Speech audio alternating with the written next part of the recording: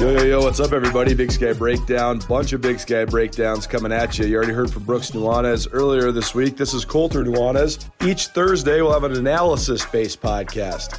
Happy this year, once again, to be joined by my great friend, one of my great mentors, a guy who's taught me so much football, Ty Gregorak. Longtime assistant football coach, and now not only an analyst at SkylineSportsMT.com, but also the color commentator for all Montana State's Big Sky Conference television broadcast. Congratulations to Ty. We're also going to hear from Andrew Houghton, one of our contributing writers at SkylineSportsMT.com. Get his take on the Grizz depth chart. We'll also get some of my takes on Montana State's football depth chart, and we'll hear from Sam Herder from Hero Sports. Can't thank enough all of our awesome sponsors this year at the Big Sky Breakdown and across Skyline Sports. Stayed up late getting all the deliverables prepared and writing all the contracts, but that's a really, really good thing. We couldn't do what we do without all of you, first and foremost, listening along, following along, reading along. But we also couldn't do what we do without all of our great sponsors, including Blackfoot Communications, who has helped us diversify all of our multimedia offerings. Town Pump, who's going to send us on the road each and every week. Town Pump by the Mile, a co-promotion between ESPN Montana and Skyline Sports. They'll be hooking us up with gas and snacks, keeping us on the road as we travel around to cover Montana, Montana State, and the rest of the Big Sky Conference. Also, thanks to Opportunity Bank, your local bank, your opportunity. Nick Tabor, Westpac Wealth, J&V Restaurant Supply, Alpine Touch, and of course, all the team members there at SkylineSportsMT.com. We'll get this thing kicked off this week with the best in the biz, Ty Gregorak, talking all things Montana, Montana State, and Big Sky Conference football. This is the Big Sky Breakdown.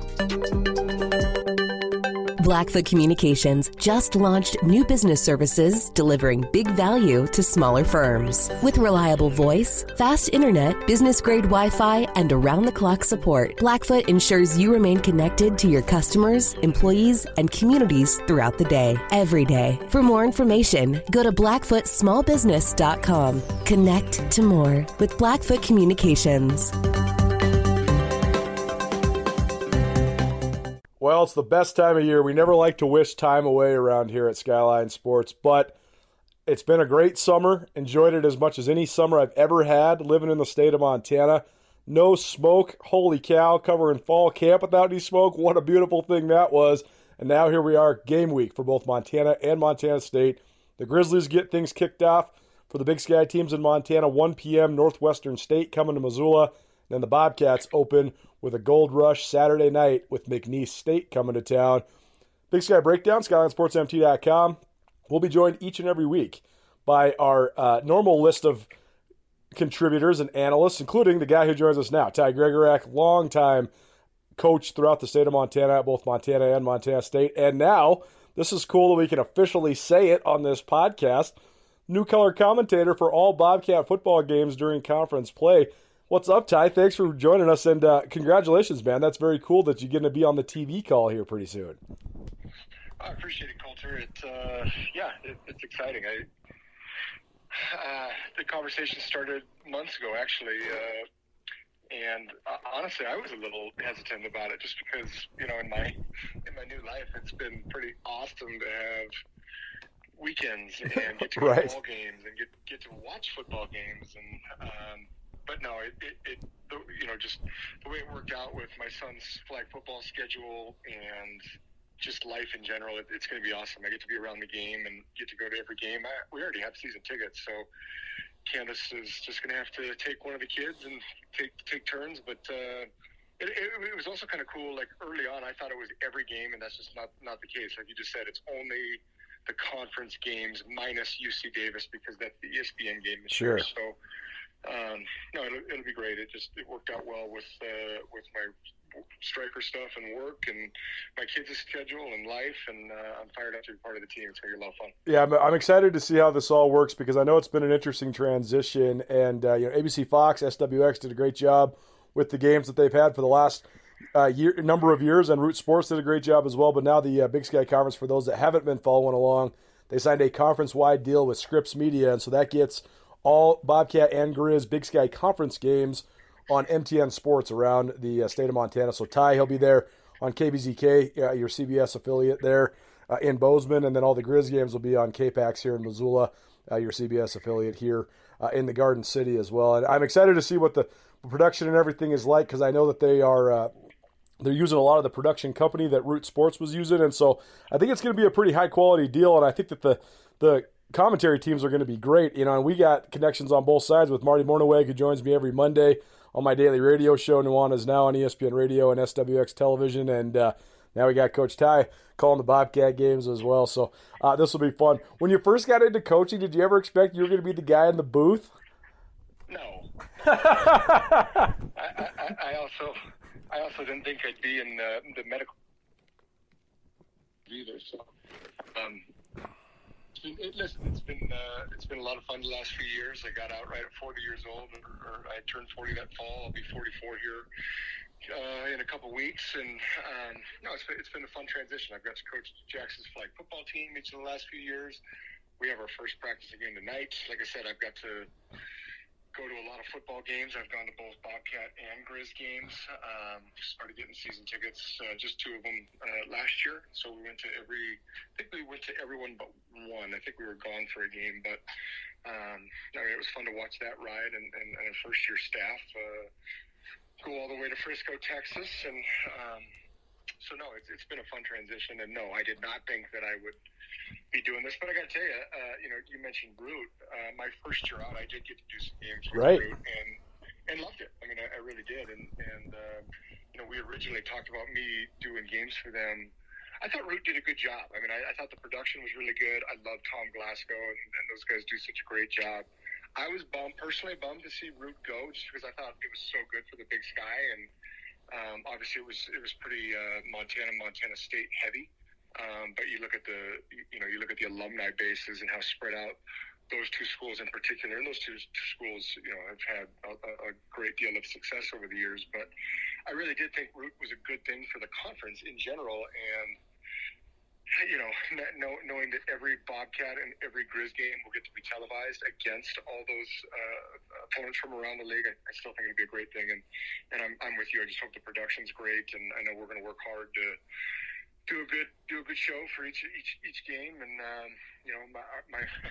weirdly, my first one will be at Cheney, Eastern Washington, which is where it was a few years ago when I was doing Root as well. So many trips to Cheney, Washington over the last 20 years, Colter. So might as well go back, which is, for me, obviously it's fun too because I'm from Spokane. But no, I'm fired up. It'll be fun to watch a few games. Candace and I are going to get to go to Las Vegas here next week for my birthday and see Motley Crue at Allegiant Stadium. Nice. And then I think the Bobcats are on the road that following week against Oregon State, and then we'll do our first conference game there the 24th at Cheney. So. Blackfoot Communications continues to lift up our local entrepreneurs, delivering the resources needed to transform ideas into businesses. Our C2M beta program was founded with the mission to connect local entrepreneurs to more. With access to more professional expertise, more state-of-the-art technology, and more development resources, our 12-week program delivers the foundational and modern skills required to transform influential ideas into thriving businesses. Apply today at goblackfoot.com/apply.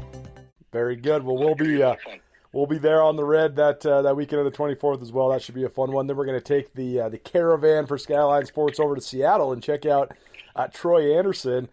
The Atlanta Falcons playing out the Seattle Seahawks the day after Montana State plays at Cheney, so that'll be a fun little trip as well. Ty, we'll start there in terms of the football talk. I know you're a big NFL guy as well, and it's been just so fun watching the guys from the Montana schools, particularly the Bobcats that helped lead the team to the national championship game this last year, really cut their teeth in the NFL. And, I was talking to Lance McCutcheon yesterday. I had him on my radio show, and I was telling him it was sort of a moment where I was like, man, I actually am getting old, because I remember covering Lance when he was a junior in high school at Bozeman High playing basketball, and now I'm watching him on, Saturday Night Football right up next to Cooper Kupp. It's pretty crazy to watch. But, I mean, for you, a guy that was at Montana State when those guys first came in, I mean, that must be thrilling and also make you very proud to see those guys getting reps in NFL games. And, I mean, Troy Anderson's probably going to start. So, pretty impressive so far by the former Bobcats in the league. Well, it's incredible. I mean, it just goes to show you where the program is at. You and I both know, going back to, obviously you covered the Grizz for so long. But, when we were rolling there at Montana, when I say rolling, I mean, no one's rolled. I'm air quoting rolled like the Bison have done the last decade. But we were winning a lot of football games and in contention for national championships essentially every other year or there in the 2000s. And we were putting out 2 to 4 guys, almost every year, at least consistently. And so that shows you where the Bobcat program is. When you get a couple guys drafted and then a few more get free agent deals, and I spend a lot of time in the car, so I'm listening to a lot of these pundits. Some are saying that Lance McCutcheon is having the best preseason of any rookie in the NFL. Right. And his numbers can prove that. For a local kid to come in on a partial scholarship, who was essentially a baby giraffe, a few years ago, to turn himself into just a dude for one, and that's what I love about these guys that stick it out.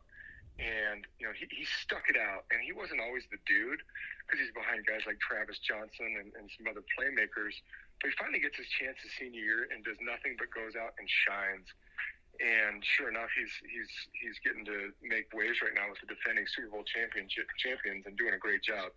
Troy Anderson, like when I watch Troy looks exactly the way he should look to me. He's still so raw, Colter. For sure. Raw. He was asked to do so many things at Montana State that he's still a raw. He looks like a new linebacker. But what the Falcons knew they were getting was a big, strong, fast, smart athlete, and that's why they took a chance on him at such a high pick there in the second round. But Troy's going to be a dude. It's just when you watch him, it's the same thing. It looked like his last year at Montana State. He would flash, and then there's certain times you're watching, you're like, oh boy, I think he lost his eyes on that one, and he's all over the place. But he's just so gifted athletically that he can make up for it. But he'll figure it out. And then I recruited Lewis Kidd out of Totino Grades there in northern Minneapolis, and to see him get an opportunity. I actually don't get to see him much, but I just follow his mother on social media, Sure. Sue Ann, and so. The lovely Miss Sue Ann posts something almost every day, so I get to follow him, and then Kevin Cassis, who's in the camp and doing a nice job with the Seahawks, and I know Trey. I think Trey was just cut, but Trey Webb just got cut. It just shows you where the program is at when we're talking about multiple dudes on the same hand from the same team from an FCS school. That team, and again, I was a part of that, kind of that rebuild. That team last year was built to go make a run, and they just came up a little bit short. Yeah, I mean, it's crazy to really think about. I was talking to Callahan O'Reilly about this. There's only 19 schools in the whole country that have to replace 2 drafted defensive players. Those schools are like Ohio State, Alabama, Georgia, Utah, Florida, Texas A&M, and then Montana State. It's amazing that they had 2 guys on the same defense drafted. But back to Troy Anderson, too. I mean, it's so fascinating watching him because you're right. He is so raw, but he also, like when you watch him, he's still the fastest guy on the field. I mean, he'll overrun a play and then stop in the dirt and still be able to make a chase down, even though he went the complete wrong direction for a full 3 seconds. It's amazing to watch his speed. I mean, his speed is translating even better than I thought it was going to. He's so fast. I mean, it's hard to explain it unless you're kind of at ground level and see it in person, like you and I both have got to. For a fan sitting up, 25 rows up and looking down, he looks. I mean, no question, he is fast, but it's just different when you're on the field, and he'll fit right in to that level of play on Sundays. He's just got to learn the nuances of being a linebacker. I mean, he essentially played only linebacker for 1 year, and so. I mean, I've used the term raw with him in talking about him with you for the last 6 months. Each time we've talked since the draft, like, hey, they're getting an unbelievable athlete, and it's what's between the ears that's so special. I mean, Troy is you tell him once, you probably don't have to ever tell him again. But it's just linebacker. There's so many nuances, and really, it starts with your eyes. He's a fantastic athlete. They're all fantastic athletes on Sundays, but his eyes have to be perfect on every play, and he'll get it. He'll figure it out. Ty Gregorak joining us here on the Big Sky Breakdown, SkylineSportsMT.com. Thanks to all of our awesome sponsors at the Big Sky Breakdown, including Blackfoot Communications, Opportunity Bank, Nick Tabor at Westpac Wealth, and Elevate Nutrition. Appreciate all those great sponsors for being a part of everything that we're going to be putting together for you here in the fall. Ty, let's talk about the Bobcats, since that's what you're going to be on the color for. It's been an interesting and fascinating offseason because I think that Montana State achieved at a higher level than anybody could have thought possible last year with their rebound after the rivalry loss and their run through the playoffs, their appearance in Frisco. and just right on the precipice of a national championship. Yet I think it was a humbling experience for them the way that their season ended last year, as it has ended in 2018 and 2019 at the hands of the North Dakota State Bison. So Montana State both has a lot of momentum to capitalize on coming out of last year, but also they hit that brick wall that is NDSU one more time. So what have you thought of just kind of following along the Bobcat offense, or off season, I should say, and just where they're at as a program? Because this is a huge pivotal year. To me, I kind of consider this year one under Brent Vigen. Last year, I think he did a great job steering the ship and kind of staying out of the way. And now he has a chance to put his stamp on the program. But it's a tall task when you lose, I think, 9 all-conference players and multiple drafted guys at the NFL. That's a lot of talent to replace, but it's been an interesting offseason so far, to say the least, at MSU. No question, and when you go back to last season, they had a very, very favorable schedule as well. I mean, I think if you look at their signature wins at Cheney, and then when they went on the road and beat Weber State that night, that was a huge win. That was kind of a okay. You know, we've beat the teams who we were supposed to beat, and now we've beaten the teams that. You know, people questioned, and frankly, you know, you take a series or two out of that Wyoming game, and they're beating a Mountain West team as well. You know, so they had a fantastic run, and then I mean the storylines, you almost can't write it to get their butts kicked in Missoula after winning that game four years in a row. Pulling the starting quarterback who had started games in the ACC. And going with a freshman out of Butte, Montana, that then puts the team on his shoulders and rides it all the way to Frisco. I mean, listen, yeah, the Montana State Bobcats have hit a brick wall, that being NDSU for the last few years. But there's been lots of other teams that seasons have sure come to an end right. Over the last decade to the green and yellow. So it was a great run. They lost a lot of dudes. That's going to be. I mean, some of these guys are just, I mean, that's college football culture. You and I both know you've got to replace dudes every year, but man, they're replacing some guys that have been in the program a long time. Right. You know, there's some, we didn't even talk about the Taylor Tuiasosopo's and Amandre Williams and the Chase Bensons, the right. guys that also bell cow type guys that aren't getting an opportunity on Sundays, but that probably at least should have gotten a look. Sure. And so, I mean, listen, you got to give Coach Vigen credit. He definitely got, you know, in terms of the cupboard being full or empty. It was a pretty nice looking cupboard. There's no question about it. Yeah. In true Bobcat form, since Dakota Pruka, the quarterback's kind of been the. I was listening to one of your shows over the last. I go a while without listening, Colter, and then I listen to like 8 shows in a row. I love it. And it's just been a revolving door of quarterbacks, quarterback coaches, offensive coordinators, and which is just amazing to me because I was on the other side for so long, facing the Denarius McGee's and Dakotas and Travis Lulay, going back all the way back to Travis, you know, and so. Facing so many great Bobcat quarterbacks over the years, it's just shocking that it's been a revolving door. Now, that being said, I think they've got their guy. I really do. A year ago, I would have been like, oh, I don't know. He's, you know, I didn't want to call him Troy because Troy was such a good athlete at being asked to play quarterback. But I think this guy, and I'm not going to sit here and say he's, you know, a well-oiled machine at quarterback. But you know what he is? He's a leader. And he's a good athlete, and he's smart. He's kind of an old soul, and that, you know, I think he's a very mature young man. I haven't been around him much other than, you know, after some practices, and he's just so dang engaging with the kids. And my son's already got a Tommy shirt, you know, like a lot of kids in this area. And he's just, I'm rooting for the kid. I really am. So I hope that they've, honestly, it could be perfect because, you know, it's a volatile position. What they're going to ask of him to do, you know, he's going to carry the ball, which he should because he's a dynamic ball handler when he's got the ball.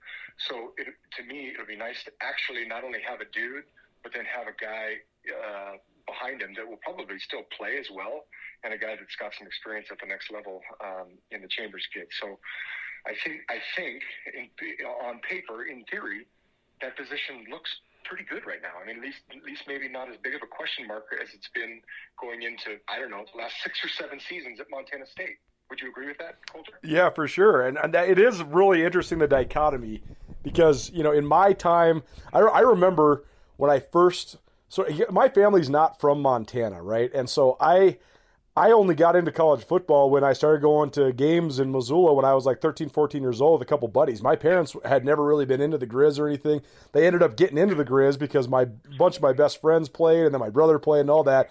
But, when I was a kid, I only went to maybe 2 or 3 Grizz games before I was like 13 or 14. I remember the first time I ever went to a Grizz game, and it was the Grizz Cat game in 2002 when Montana State snapped the streak and Travis Lulay was a true freshman. And I remember thinking, wow, there's another team from Montana that's pretty cool and pretty fun to follow as well.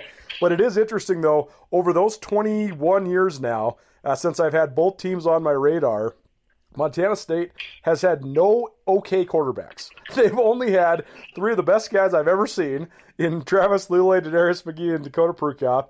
And then one of the most unorthodox guys I've ever seen in Troy Anderson. And then a whole bunch of other guys that were not even close to being good. It's so funny that they've never even had an okay guy. But I'm so interested about Tommy Mellott because regardless of what he's going to be this year, I think he's going to be as good as he could be this year, if that makes sense. I think that he has the makeup to be dedicated to it. I think that he is the type of kid that's absolutely going to put in the work. I don't think you ever have to worry about him.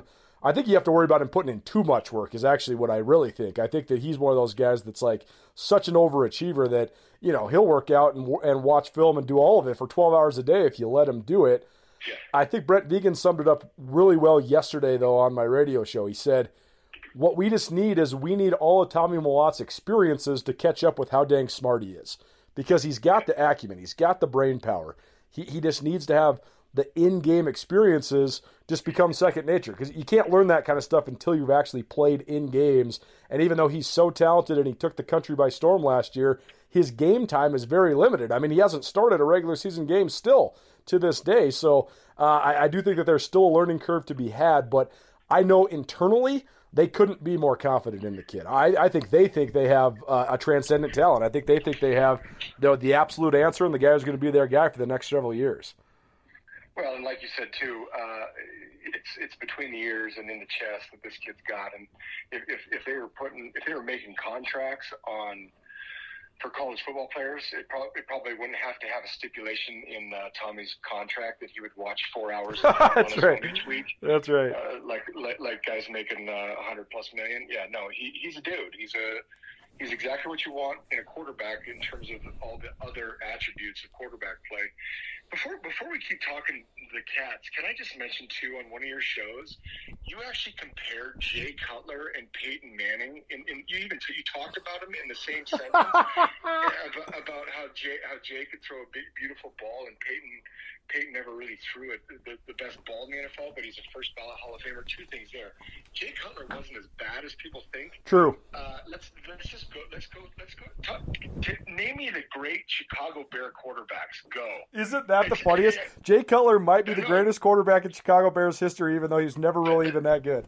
I'm saying, and I love like anybody who is old enough to remember Jim McMahon. Jim McMahon was a dude because he was Jim McMahon. But Jim McMahon also played quarterback with the greatest defense maybe ever in the NFL. Right. So, and the greatest running back in NFL history, too.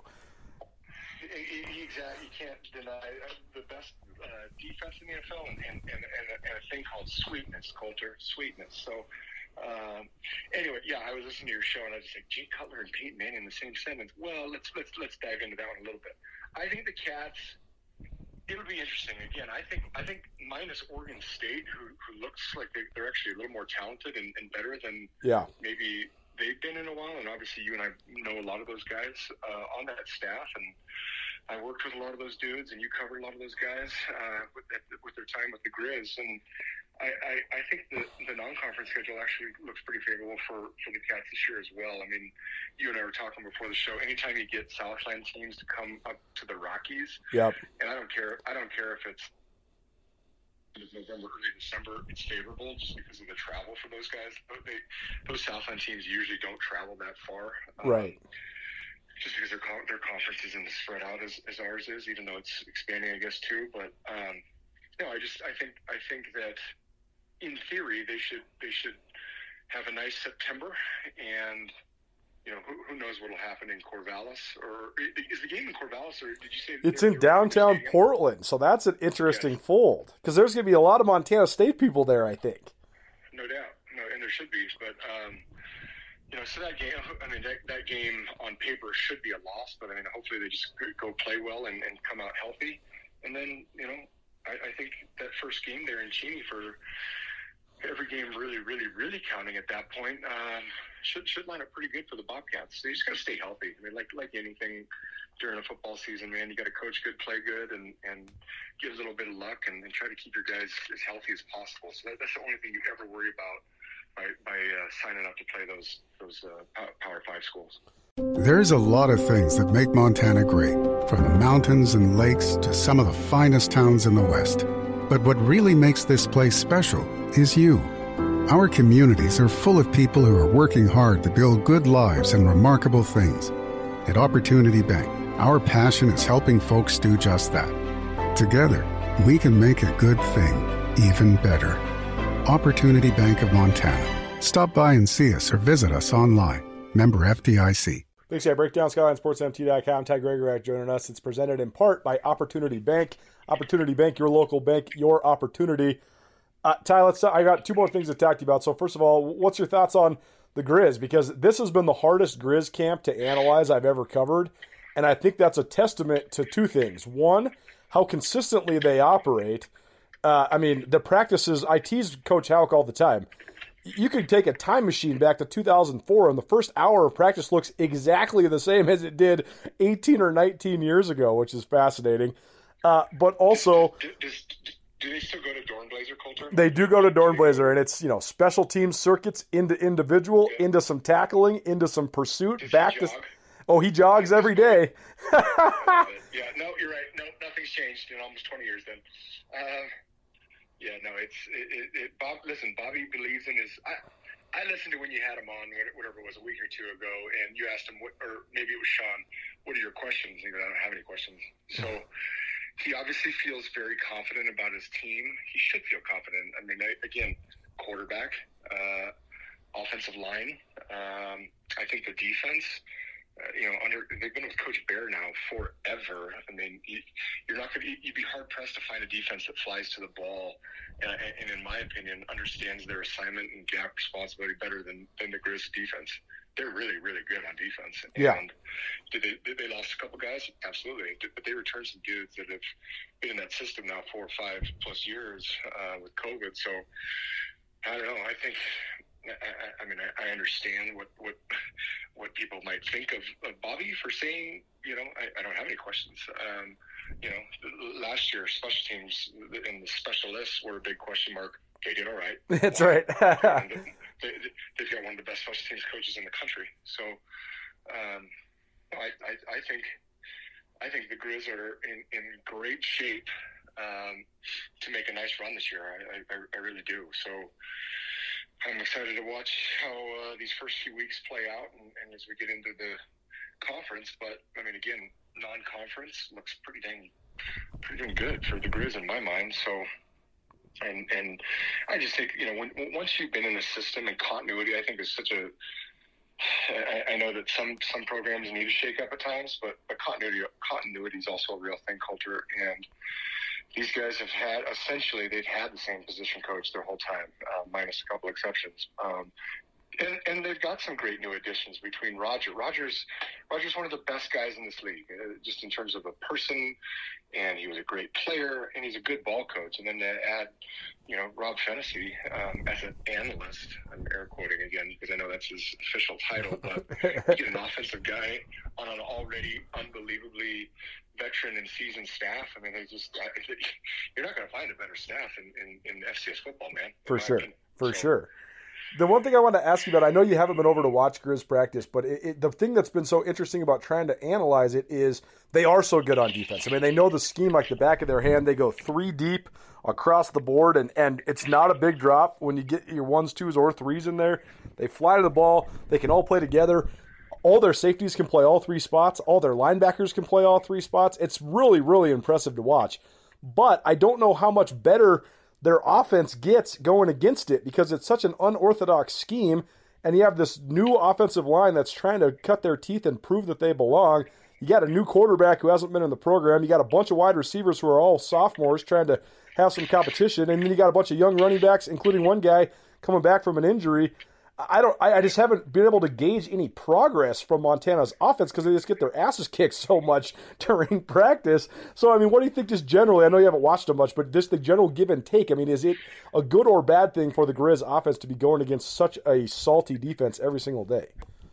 I think it's a great thing to go against a defense like that. I also think that as camp probably wore on and practice started to get closed and some of those scrimmages were closed, I would imagine because their defense is so, it's not, I don't want to say it's, outlandishly funky, but it is different. I would imagine what they started doing, especially as camp started wearing on, they started having periods where it kind of like defensively, where if you had a Cal Poly in the old days, or you had a true 4 and 5 wide, spread up-tempo team, you started breaking up into scout teams and trying to simulate it that way. Or you would stay good on good, and the defense would have to start giving Northwestern State looks, et cetera, and the offense had to start giving, because Coach Bear's defense is probably a lot different than what they're going to see in Northwestern State. So I would imagine that's what Bobby started doing towards the middle to end of camp, and started looking towards that first game and maybe even that second game if there's any funkiness to it. But yeah, it's hard just simulating the looks because of all the different things that Coach Bear does with his defense. But I also think that when you're practicing against probably the best defense you're going to face all year, that's only going to make you better, even though at times it's got to be really, really frustrating too. I mean, trust me, there were times when Jordan Johnson, we're practicing against Jordan Johnson, and he's just, slicing and dicing us. I'm like, okay, this sucks. I'm ready to call it. But you're also going, okay, this is making us better too, So, no, I would imagine towards the end of camp, they started going a lot of good on good, but just trying to show different looks at Northwestern State was going to give them that their own offense and defense couldn't simulate for them. Ty Gregorak here on the Big Sky Breakdown, presented in part by Nick Tabor and Westpac Wealth. You need any sort of financial advice, you need to learn how to plan for your future, you want to make your life more tax efficient, give Nick and his team a call today. Last thing for you, Ty, you coached in the Big Sky for 15-plus years, and there was oftentimes crossovers with the Southland Conference, both in the regular season and the postseason. And you and I were chatting before we got started with this call, and if you were to rewind the clock to 2003, and Northwestern State was coming to Missoula and McNeese State was coming to Bozeman, you'd think, wow, top 25 matchups. And now, those two teams are fine. They're both FCS opponents. But let's be frank, it's money games for Montana State. I mean, they're buying home opening wins, essentially. And if they got upset, I think it would be a gigantic surprise on either end. But it's just interesting to think of where the Southland is. And I think there's a huge influence there in the rise of FBS programs. I think that you're not seeing hardly any recruits missed in Texas and Louisiana anymore. And part of that's because I think there's 11 FBS programs in Texas now. I think that there's, a handful in Louisiana, not just LSU, but you got Louisiana Lafayette and you got, a couple others. And so I think that the talent hasn't trickled downhill nearly as much like it does out west, where you don't have much after the Pac-12 and the Mountain West. And you wonder how much that's impacted the Southland, but I know that there's also been just the allure of moving up. I mean, there's been a lot of teams that have moved from the Southland up to the FBS to play in Conference USA or whatever league they might land in. So what do you think just generally of sort of the dichotomy and just the fact that the Southland is not a power conference in the FCS level anymore, and these are not powerhouse games to open up the season? Yeah, it's too bad because I think the Southland for fans and guys that have covered it or coached in these type of games like us, the Southland's always been known for having great talent and athleticism, and you're always worried about matchups because of speed and different things. I personally still like these matchups because they're playing FCS schools. I feel like you and I have talked about this the last few years. I'm not a believer in playing down. And I mean, you mentioned one of the teams that Portland State has got on the schedule that I've never even heard of. I've never heard of the team. Right. So if I'm a fan or if I'm a player, I'm going, okay, we're playing who? Now, I know that there are schools that need those money games, but I still don't like it. So I've always kind of been a believer of playing your level. So I think it's cool that we're both schools are playing FCS teams from different parts of the country, south of this in this case. So it'll be interesting. I mean, McNeese. Even if McNeese isn't McNeese the way you and I think of it, it's still McNeese State, which once was a proud program. Back in the day, they used to sell out that stadium, and it was one of the great venues in all of FCS. For sure. Northwestern State's had their runs too. We've played these programs in the playoffs multiple times, and so I think it's great for Week 1 matchups. Again, to me, whether it's September or the end of the season, I just like getting teams that have to travel a long way. Because it's different for them. So I hope both are great games. I hope both teams up here cut it loose and really kind of give each fan base a preview to what's to come, which in theory could be another couple nice runs for both programs. So I'm fired up for this weekend. What time is the Grizz game? I know Grizz game kicks at 1. Bobcat game kicks at 6. Yeah. So the Bobcat Nation over here will already know that the Grizz won by the time they're kicking off over here at 6 o'clock. Should be an awesome night. Like you and I were talking before the show. What an amazing summer! I mean, hopefully it stays all fall. There is no better place in the world than fall in Montana. No, it's true, man. Montana. I know we can get our early snows and stuff, but man, I've been doing games up here now, coach on both sides, and just being a part of it for, it'll be 20 years next year, I guess. So 2003 was my first year at Montana. But I can only count on one hand how many crappy weather games we had. You know what I mean? Like, it just falls are an incredible time in Montana, and it's a great time for football. I know people are itching for it, and no more restrictions around the country, and I think it's going to be an awesome season for college football, as was, man, I mean, a lot of us were watching college football last week, and some fun games started to start watching. Nebraska, the Big Red, man. I mean, it just breaks my heart to see that happen again and again and again. It's just over and over. It's crazy. It's I don't know.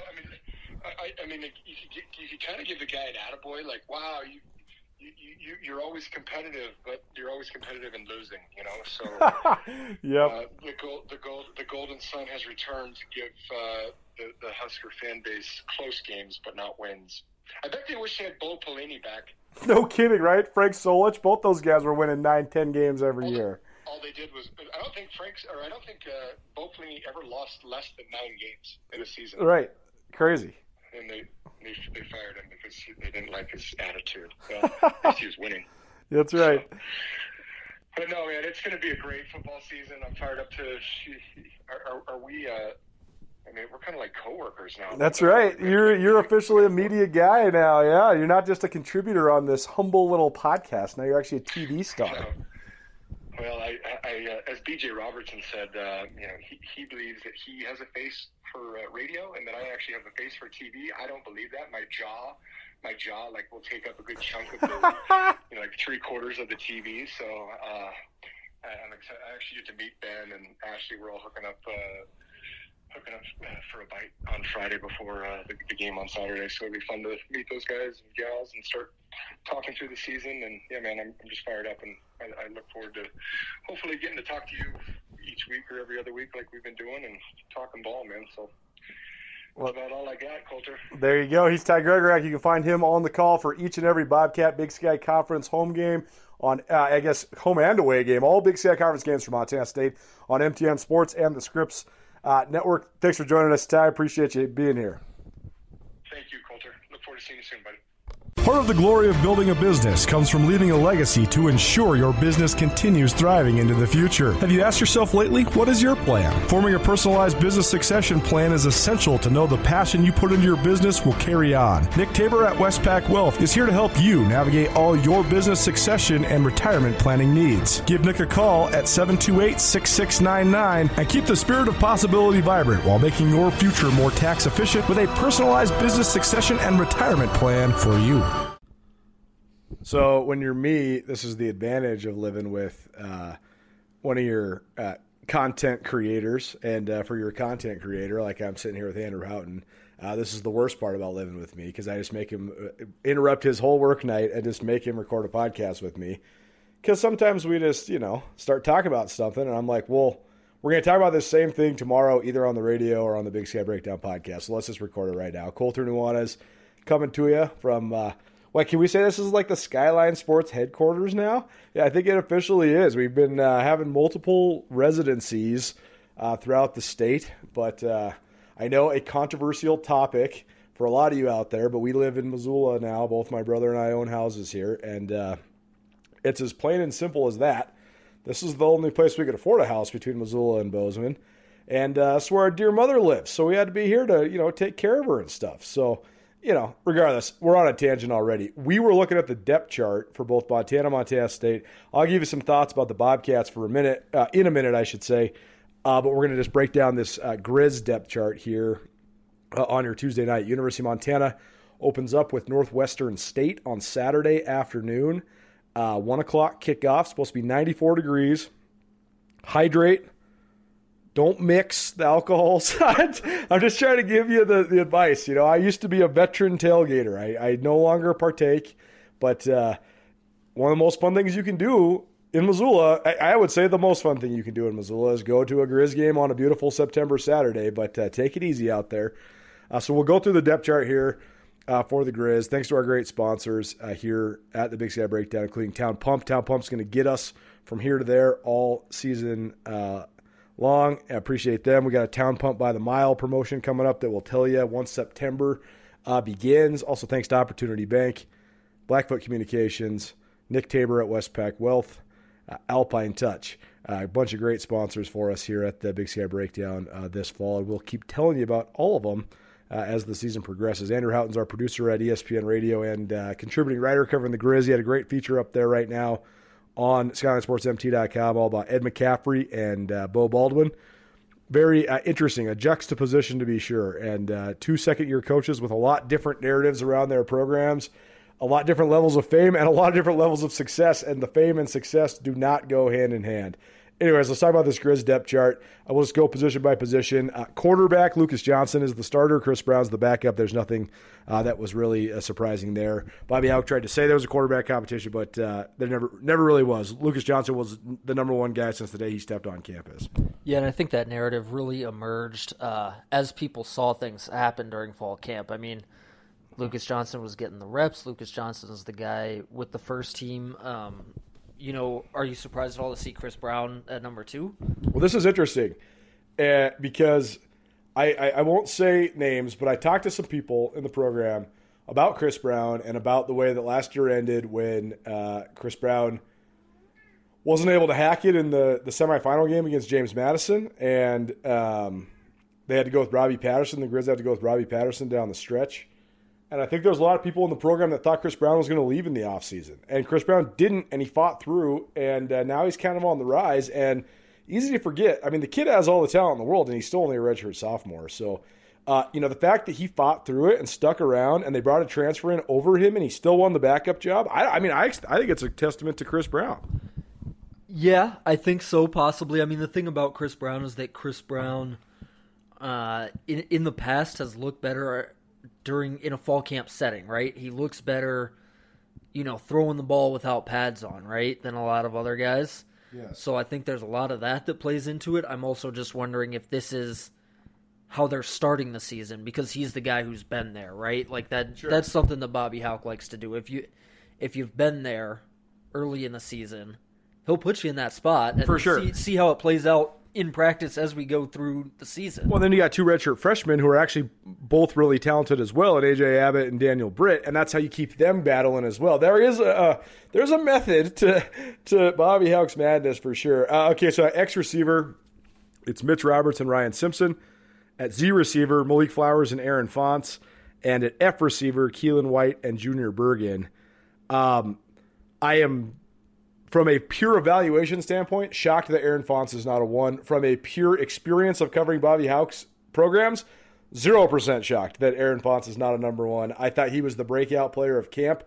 I think he is among, if not the most talented offensive player. I mean, he's in the conversation with Marcus Knight and Cole Grossman probably as Montana's most talented offensive players. And he's going to get reps. I've been wondering for the last month how they were going to make him earn it. And I guess the first way they're going to make him earn it is by not starting him. Well, that's right. Interesting to watch with this wide receiver group. I think there are a lot of questions just around who is going to end up being the number 1 guy. Yeah. That's the thing, though. Bobby Houck likes to have 6 guys that have 40 to 50 catches. That's his MO.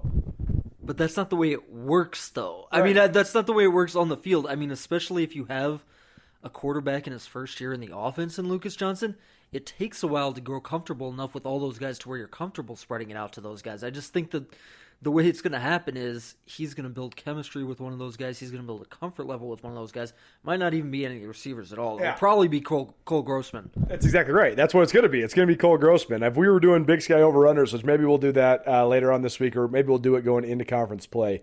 But I don't know. I mean, if it was up to me, if I'm the play caller, I'm putting the over-under of Cole Grossman catches at 55. Will he get there? I'm not sure. He caught high 30s last year.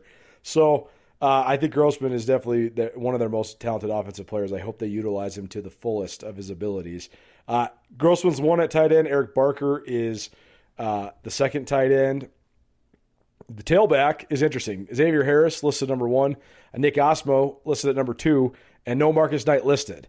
I asked Eric Tabor, Montana Sports Information Director, today about Knight, and he said that 4 guys are going to play, including Marcus Knight.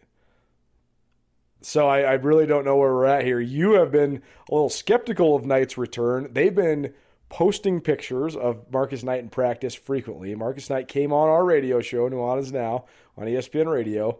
But last time I was there, Marcus Knight was under the trainer's tent. And he was not on the field.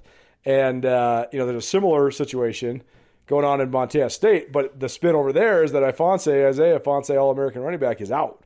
And that seems to be feasible and, in fact, likely given what I know about his injuries and stuff. But it's just sort of a dichotomy of what the two programs are doing. But it was striking to see no Marcus Knight on there. It could be gamesmanship on Montana's part. I don't know, but they say he's going to be available. I'm not really sure.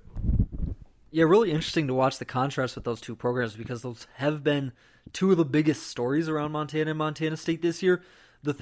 What I'm just saying at Montana with Marcus Knight is that they have made Marcus Knight very available for media appearances, for interviews this entire fall. I mean, every outlet in town has done a story on how excited Marcus Knight has been to come back and be playing this year. But what have we seen on the field? I mean, he hasn't taken as many reps as some of the other guys on the depth chart. He was never in full pads when I was there. And I know we're not supposed to be talking about this because all the practice is off the record, but it's game week now, so we're already banned from practice. It's already all closed, so he was never in full pads when I was there. So just an interesting thing to watch because the way that it's been handled in Montana Fall Camp this fall has been that Marcus Knight is 100% back. He's excited. He's ready to go. And we've never really gotten any clarity on what this injury was either because this was a story all of last year too. Exactly. At this point, maybe we should just stop analyzing it. Here's what all I know is Xavier Harris looked great during camp. Xavier Harris was great as a freshman a year ago. And if he has a big back like Nick Osmo to spell him, makes him a little better. And then if Isaiah Childs, who was fine as a freshman last year, but is a good athlete, if he's just one step better, against Northwestern State, I think you're fine. I would be inclined, if Marcus Knight, if it's all a spin and Marcus Knight is not 100%, if I was Montana, I would be inclined to not burn any rubber with Marcus Knight. No, don't give him any pitches at all. We're bearing the lead with Marcus Knight here, as you said. I think Xavier Harris and Nick Osmo are both really good, and as you sort of mentioned, sort of a really good pairing for each other.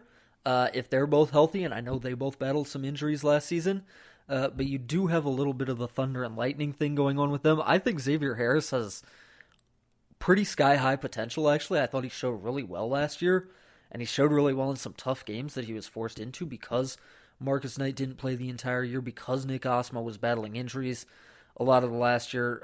I'm pretty high on Xavier Harris. I am too, and I mean he's just a really talented player. He and Fonts are great recruiting gets because they were both ready to go, like straight out of the box from Oxnard, California. Okay, the offensive line for Montana. Big Sky Breakdown, by the way, is presented in part by Nick Tabor and Westpac Wealth. Nick has become a great friend of mine, a great friend of everything that we do, such a good supporter of us. And also just a heck of a financial advisor. He helps me with so many things in my financial life, gives me great advice all the time. And, he's gotten me set up with a lot of different things that are really benefiting me. He helped me, figure out how to buy a house. And so any and all financial questions you might have, Nick Tabor, Westpac Wealth, he's your go-to guy. Montana's offensive line looks like this.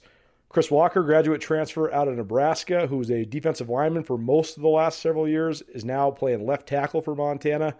He's the number one. Colin Drees as the number two, a sophomore out of the Phoenix, Tempe area there in Arizona. Left guard is Hunter McGinnis, a junior who was third-team All-Big Sky a year ago.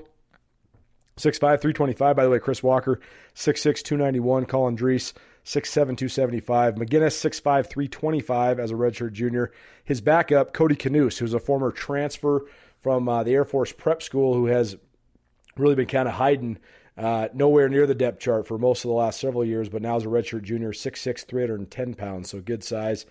The centers, AJ Forbes, who I knew this was going to happen. He's 6'2", 302, which is what he is. They've been listing him at 6'4" for 2 years. He's not 6'4". I've stood next to him. He's not that tall. But he has a chance to be a decent player, a good player, in fact. I think his next step is as an all-league guy. The former Nebraska transfer himself, who's also a redshirt junior. Then the backup, Kakila Lincoln, who's a 6'5", 286-pound redshirt freshman. Sorry, I'm squinting at the tiny print on this depth chart. The right guard, Liam Brown, 6'5", 310-pound redshirt freshman. His backup, Journey Grimsrud, is a 6'3", 280-pounder converted defensive lineman, only been playing offensive line since fall camp began. Redshirt freshman out of Huntley Project, Montana. So that is a steep learning curve if he's going to be ready to play in a game, and he's a 2, so there's a real chance he would. And then at right tackle, it's Brandon Casey, who's a 6'5", 295-pound sophomore out of Sandpoint, Idaho, a guy who got Pac-12 interest coming out of high school. And then Dylan Botner, who's a 6'6", 285-pound redshirt sophomore, former partial scholarship guy out of Whitefish. So, I mean, you're the one that brought me to this conversation, so I'll just let you make your point rather than stealing it. You think what when you look at this depth chart? Well, I hadn't seen it laid out before until you get it all on one page with the 2 deep being released. The offensive line has been a huge discussion point around Montana this fall camp. It's been a huge area of concern, I think, among people who evaluate this roster. But until you see it laid out, I don't think the issue with the offensive line is really with the starters. I think they've got a chance to have a pretty good unit with that starting 5, and I know they're breaking in 3 new starters, but I think Brandon Casey's pretty good. People are saying that Liam Brown has a lot of potential. They're both good. They just need to figure it out. I need to know if they can do it in games. But they have the things, like the athleticism and the strength that is there. They just got to figure out how to do it in live action. And a guy like Chris Walker, you go and get him because you want him to be a day one starter and you need him to live up to that. So I think that starting offensive line is probably pretty good. But until you see it laid out, the depth on the offensive line is almost non-existent. And a lot of these guys, they're no freshmen. All these guys backing up on the offensive line have time in the program, but none of those guys have really ever played meaningful snaps. And I think that, if you're already teetering on the edge a little bit with the starters because you're breaking in Liam Brown, you're breaking in Brandon Casey, you got a transfer starting in Chris Walker, okay, you can manage that. If one guy goes down and suddenly, what if you're starting first-year starters at right guard and right tackle? You got Liam Brown, and then you've got the backup, I guess, Dylan Botner at right tackle, what happens if two guys go down? Exactly. And Casey, once it clicks for him, he's going to be on an upward trajectory to being a very good player. I think his upside is as a very good player, an all-conference type guy. The other guys, though, I don't know if they're ready physically or have that sort of potential. I think that they're okay, but Dries and Botner, both, to me, when I've seen them, have been physically not ready. And so that's not a good situation to be in. Granted, they're going against really good players, but you're right. I think that the front line could be good. I think Montana thinks they're going to be good. And I think they're going to be fine. I think their worst case scenario, if all five of those guys stay healthy, is still being a pretty decent offensive line. I think if all five of those guys stay healthy, they're going to be able to run their offense. Big Sky Breakdown, SkylineSportsMT.com, presented in part by Blackfoot Communications. Thanks to Blackfoot for all of their help with all of our business development, for helping us get the sweet Skyline newsletter up and running, for all of their marketing advice and collaboration, and all of their support of everything that I do and that we do at both ESPN Radio and here at Skyline Sports. Blackfoot is just the best. I love working with those people. They have such good vision and such good creativity, and it's always a welcome partnership when you get to work with people like that. On the defensive side of the ball for the Montana Grizzlies, the linebackers look like this, and they don't have them identified as certain types of linebackers anymore. It just says linebacker. And I think they're going to play the six guys I'm about to list and another one, too. I think they're going to play seven guys at the linebacker spots. Braxton Hill is a 1. Ryan Tyrrell, his backup. Hill, a 6'2", 226-pound junior out of Anaconda. Ryan Tyrrell, a 6'2", 225-pound redshirt sophomore out of Missoula Loyola. So a couple Class B kids at that linebacker spot. The second linebacker spot, I would assume that in the middle, but there's going to be two inside linebackers in this scheme. But it's Marcus Wilmell, a 6'1", 232-pound redshirt senior out of Helena Capital, and Michael Matthews, a 6'2", 221-pound redshirt senior out of Camas, Washington. And the third linebacker spot, the edge spot, Patrick O'Connell, 6'2", 230-pound redshirt senior out of Kalispell Glacier, and Levi Janicaro, a 6', 237-pounder redshirt junior out of Missoula Big Sky. And then the seventh linebacker that will play is Tyler Flink, who I don't have his listed size right in front of me, but he's about 6'1", 225, and he's a redshirt junior. I don't know if I just sounded like I was repeating myself, but they have a body type for the guy that they like to play inside linebacker at Montana. Yeah, they've got a factory somewhere in north central Montana that's just pumping these guys out to come play linebacker for the Grizz. How about the picture? Did you follow the picture that I tweeted of all these guys showing up to camp in their cowboy suits? Cowboy boots and cowboy hats. I was like, this is Bobby Houck's wildest dream manifested into a picture. He's got a picture of all of these buff, Montana-made inside linebackers from small-town Montana. Every single one of them a walk-on. And now all of them would start at every single Big Sky school. I don't know how they do it. It's not even the continuity of linebackers coaches, although Ty Gregorak and Kent Baer, the two most prominent linebackers coaches for Bobby Houck during his head coaching career, are great coaches. But, man, it's amazing. I mean, it really is amazing that Bobby Houck can use, let's total this up. He used a total of 2 full scholarships on those 7 guys coming out of high school. It's just crazy. And all of them from Montana except Michael Matthews from over in Camas, Washington. All those guys can play, and all of them are going to play. I think you're right. I think they're going to be rolling in and out at a bunch of those spots. I'm actually writing about this right now as a bit of an elevated expectations piece for another player at another position. But if there's one thing that 3-3-5 defense that they run demands, it's just a lot of depth at every position. So I think all of those guys are going to rotate in and out. I mean, it's amazing when you have the Big Sky Defensive Player of the Year in the preseason in Patrick O'Connell, a guy who finished second in the Buck Buchanan Award voting last year. And his backup is probably going to play 25 defensive snaps a game, and he's good. Like, Levi Janicaro is going to make plays this year. He's one of the most physically formidable guys on the team. There's a lot of things that make Montana great, from the mountains and lakes to some of the finest towns in the West. But what really makes this place special is you. Our communities are full of people who are working hard to build good lives and remarkable things. At Opportunity Bank, our passion is helping folks do just that. Together, we can make a good thing even better.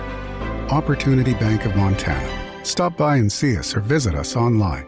Member FDIC. The defensive line looks like this. Jacob McGowan is a starter at one spot, 6'5", 265-pound redshirt sophomore. Hank Noose, who Andrew's writing about, 6'4", 250, a sophomore out of Kalispell Glacier. McGowan out of Cheney, Washington. The other defensive end spot is Riley Corcoran informs me, Diari Todd, who's a 6'2", 265-pound redshirt senior, former transfer from Michigan State. And then number 0, the first 6'5", 250-pound number 0 I've ever seen, Cale Edwards, a kid out of Coeur d'Alene, Idaho, who's now a redshirt sophomore, former linebacker. The inside guys, Alex Gubner and Eli Alford, a couple of my favorite guys in the league. Gubner, 6'3", 285, as a fourth-year junior out of the Los Angeles area, and Eli Alford, a former Air Force prep school kid who's 6'1", 290 pounds, and a senior this year for the Grizzlies. The only surprise there is that Garrett Husted, who's the transfer from Nebraska, who's getting a lot of 1 reps, is not up on that first defensive line. Yeah, that was interesting to see. He was a guy who got a lot of buzz during fall camp. I'm interested in this defensive end group. It's a group that I'll be watching pretty closely. I mean, I think we know what we're getting with Alex Gubner and Eli Alford at defensive tackle. I mean, I think they're going to keep that high level. I'm curious about the eventual potential of these defensive ends, and what Montana had last year was a couple of just experienced guys at defensive end, both transfers who came in Joe Babros and Justin Belknap. I think that the Jacob McGowan, Diari Todd, and I think with Henry Noose, and Henry Noose, you're right, is a guy I'm writing about right now. I'm wondering if this group has a little bit more potential than what they had out of defensive end last year, and they get so much of the pass rushing juice from the linebackers and even from guys like Robbie Houck blitzing. Montana's defensive ends don't need to be DeMarcus Ware, right? They don't need to be Von Miller. You don't need to be winning one-on-one, bending back to the quarterback, getting sacks. But I wonder if these guys have a little bit more juice in that department than what they had last year. I think they're going to struggle in the zone blitz drops that Belknap and Babros were so good at. Those guys were both like 6'2", 240 and could really run. They're going to be totally different now, a lot more stout. I mean, to me, McGowan's a guy, if he puts it all together, he has some of the best natural talent of anybody on the team. So if he puts it all together, I mean, that's a huge deal. And also I think that if Gubner takes the next step, then he takes the next step to being one of the best interior guys in the country. And I think that is not only on the table, but likely. I mean, I thought he was one of the absolute standouts of fall camp. Big Sky Breakdown, SkylineSportsMT.com. Here's what the secondary looks like. Corbin Walker is the one over Jaden Dawson. Maybe that surprises people. Walker was great as a sophomore a year ago. Dawson, a former All-Big Sky player at Idaho State who transferred in the offseason. The other corner spot, Justin Ford, a returning All-American last year after having 9 picks after transferring from Louisville. And Trevin Grady, who was the Big Sky Conference first-team All-Conference special teamer. That's our cat, Ozzy. Hi, Ozzy. And a guy out of Billings West who I thought also I thought the breakout guy, the guy that really played his way onto the depth chart that maybe people hadn't been talking about on offense was Aaron Fonts. I think on defense it was Trevin Grady. And so the corners look solid again. And then at safety, you got Robbie Houck over Jackson Lee, Nash Bouch over Trajon Cotton at the nickel spot, which is no longer that rover. It's more of a nickel. And then at strong safety, it's Garrett Graves as the one, a kid out of Eureka, Montana, and David Kopang, a kid out of Missoula Loyola, as the 2. Of course, Jackson Lee, the 2 there behind Robbie Houck, also out of Phillipsburg, Montana, by way of Missoula Sentinel. So a lot of Montana flavor in that secondary as well. But is it possible that Montana's even better at corner this year? I think corner's their deepest spot this year, maybe other than the linebackers who we talked about. I think all 4 of those guys are really, really good players. And yeah, I definitely think that's possible because they brought their guys back from last year aside from Omar Hicks-Onu, but I think Jaden Dawson's that same caliber of player. I thought Omar Hicks-Onu was a really good player for them last year. I think Jaden Dawson is, similar caliber of player. They're just experienced guys. I mean, Jaden Dawson was a junior college guy before he ended up at Idaho State, and he played the one spring and the one fall season at Idaho State, and he was all conference both years. He's just a guy that you know is going to come in and get it done. And then at safety, not much to say, just Nash Fausch and Trajan Cotton still tagged with that or on the depth chart, which they had all last year as well. I am so interested in when Nash Fausch is going to jump up and grab it, because he's really talented and he's played a lot and he's been fine. But now when you've started since you're a freshman and now you're a junior, you got to be better than fine. And again, he's been good. Like, he's been fine. He has not been any sort of liability. He's good. But when he first came in, I thought he had an opportunity to be great, and he still does. And he needs to go up and grab it. Cotton's a guy that has really never been able to get fully healthy after hurting his knee his first year there at Montana. But I think that Fausch is a guy that just needs to get up and grab it. Last ones to go through here at punter, it's Patrick Rohrbach, who Brian Salonen, all-time great Grizz, who played in the NFL for a while, who's been a high school coach for a long time. He told me that Patrick Rohrbach out of Kalispell Glacier is the finest, and I quote, I asked him if I could use this, and he said sure. And he said he's the finest high school punter he's ever seen in the state of Montana. Bobby Houck also, that's why he snapped at me when I asked him about punter. He said, I know how to evaluate punters. The day that they signed Patrick Rohrbach, he said he thought he was the best punter to come out of Montana since Bobby's been here. So I think that they haven't been worried about that spot at all, and I don't think Bobby Houck would fail at evaluating that position. Kicker, I didn't get to see as much of during fall camp, but they brought in Nico Ramos, who's a transfer from Cal, and then they have Cameron Capser, who's out of Billings Central, who was a record-setting kicker during his high school days. So what do you think of the specialists there for the Grizz? Well, they did exactly what they did last year. I mean, last year we had Kevin Macias show up right at the beginning of fall camp. This year, I mean, they looked at the position, they evaluated it again, they went out and got another transfer, Nico Ramos. I expect that'll work out. I mean, this is a guy who, again, has a lot of experience. He's kicked, not in a ton of game reps, but those practice reps, if you're at a Division I school and you're battling for a job, those are huge pressure-packed kicks, right? For sure. And I think that's a guy who is not going to have a problem kicking in the FCS. It'd be interesting to see if the formula works again. It worked great last year with freshman punter and Brian Verschini and a Pac-12 transfer kicker and Kevin Macias. Yeah, and I think the other point, comparing Nico Ramos to Kevin Macias, is a lot of the time these guys don't lose the job at Division I schools because they're bad kickers or they can't make field goals or they're struggling to make field goals. But like a guy like Kevin Macias last year, great, really consistent. A lot of D1 schools can bring in guys with a bigger leg than him, right? Sure. I mean, he's good out to 47. Like, if he's kicking from the 30 and in, he's fine. But you're right. Like, Arizona State can just bring in a guy who can make 65-yarders. Right. And I haven't really seen Ramos kick, but I would expect it's the same thing with him, and that's all you need from Montana. You need a guy who's going to make, 85% of his kicks from 40 yards and in. Okay, last ones. And, I know I was talking about Marcus Knight being in and out, and, we're talking about that because if they're playing games, we're playing games, whatever.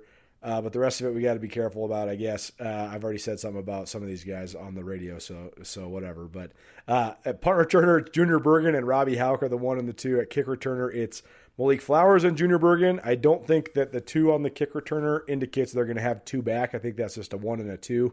Bobby Houck always has favored the single kick returner back, and then, of course, the holder is Mitch Roberts, and the snapper, Grayson Peibel. And so, I mean, that's pretty much chalk. That's exactly how you expect it to be, right? I thought maybe Fonts would be on the punt return somewhere. And I was wondering if Keelan White also would get another shot at it. Yeah.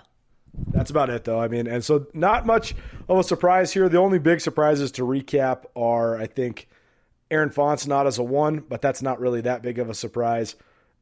It's really striking to see the lack of depth on the offensive line, but if those frontline guys can stay healthy and be as good as they can, that could be a place that's at least improved this year. The only guys that I thought maybe could have been on the depth chart that weren't on the defensive side, probably Tyler Flink will get some run at linebacker. Garrett Husted, the defensive end from Nebraska, not there on the 2 deep, so not sure his status. And that's about it. Maybe Keelan White and Aaron Fonts in the return game. But other than that, pretty darn solid. So Montana, they open with Northwestern State on Saturday. Big Sky Breakdown, SkylineSportsMT.com. More on the Bobcats right after this. Blackfoot Communications just launched new business services delivering big value to smaller firms. With reliable voice, fast internet, business-grade Wi-Fi, and around-the-clock support, Blackfoot ensures you remain connected to your customers, employees, and communities throughout the day, every day. For more information, go to blackfootsmallbusiness.com. Connect to more with Blackfoot Communications. We're pulling an audible. It's football season. Instead of going through the Montana State depth chart, because I don't have anybody to have as a sounding board, instead we're going to include our conversation with Dave Wooten and his new morning show partner, Ashley. I join them every Thursday morning for Blue and Gold Thursdays on K-Sky Country 106.9 FM in Bozeman. I also join them before each home game for the Montana State Bobcats for our Bobcat pregame tailgate show. Happy to be back for the 11th year. Crazy. For our Bobcat pregame tailgate show. Here's my conversation with Dave Wooten about all things Montana State football. All right, it's time for our first look at the Bobcat game on Saturday. It's brought to you by First Security Bank, and we got our buddy back with us again this year, Colter Nuanez from Skyline Sports. How was your off season? A whirlwind as always, but we made a lot of progress at Skyline, and we're going to have multiple writers, multiple photographers at every Bobcat football game, both home and away this year. So exciting time, and exciting time at Skyline Sports as well. So we appreciate you guys for all you've done to help us promote it, and appreciate being here again for this season. Yeah, we're looking forward to it. So I guess off the top, Colter, who are our Bobcats this year? I mean, we went to the national championship game last year, but we lost some players. Who are we? Do we know?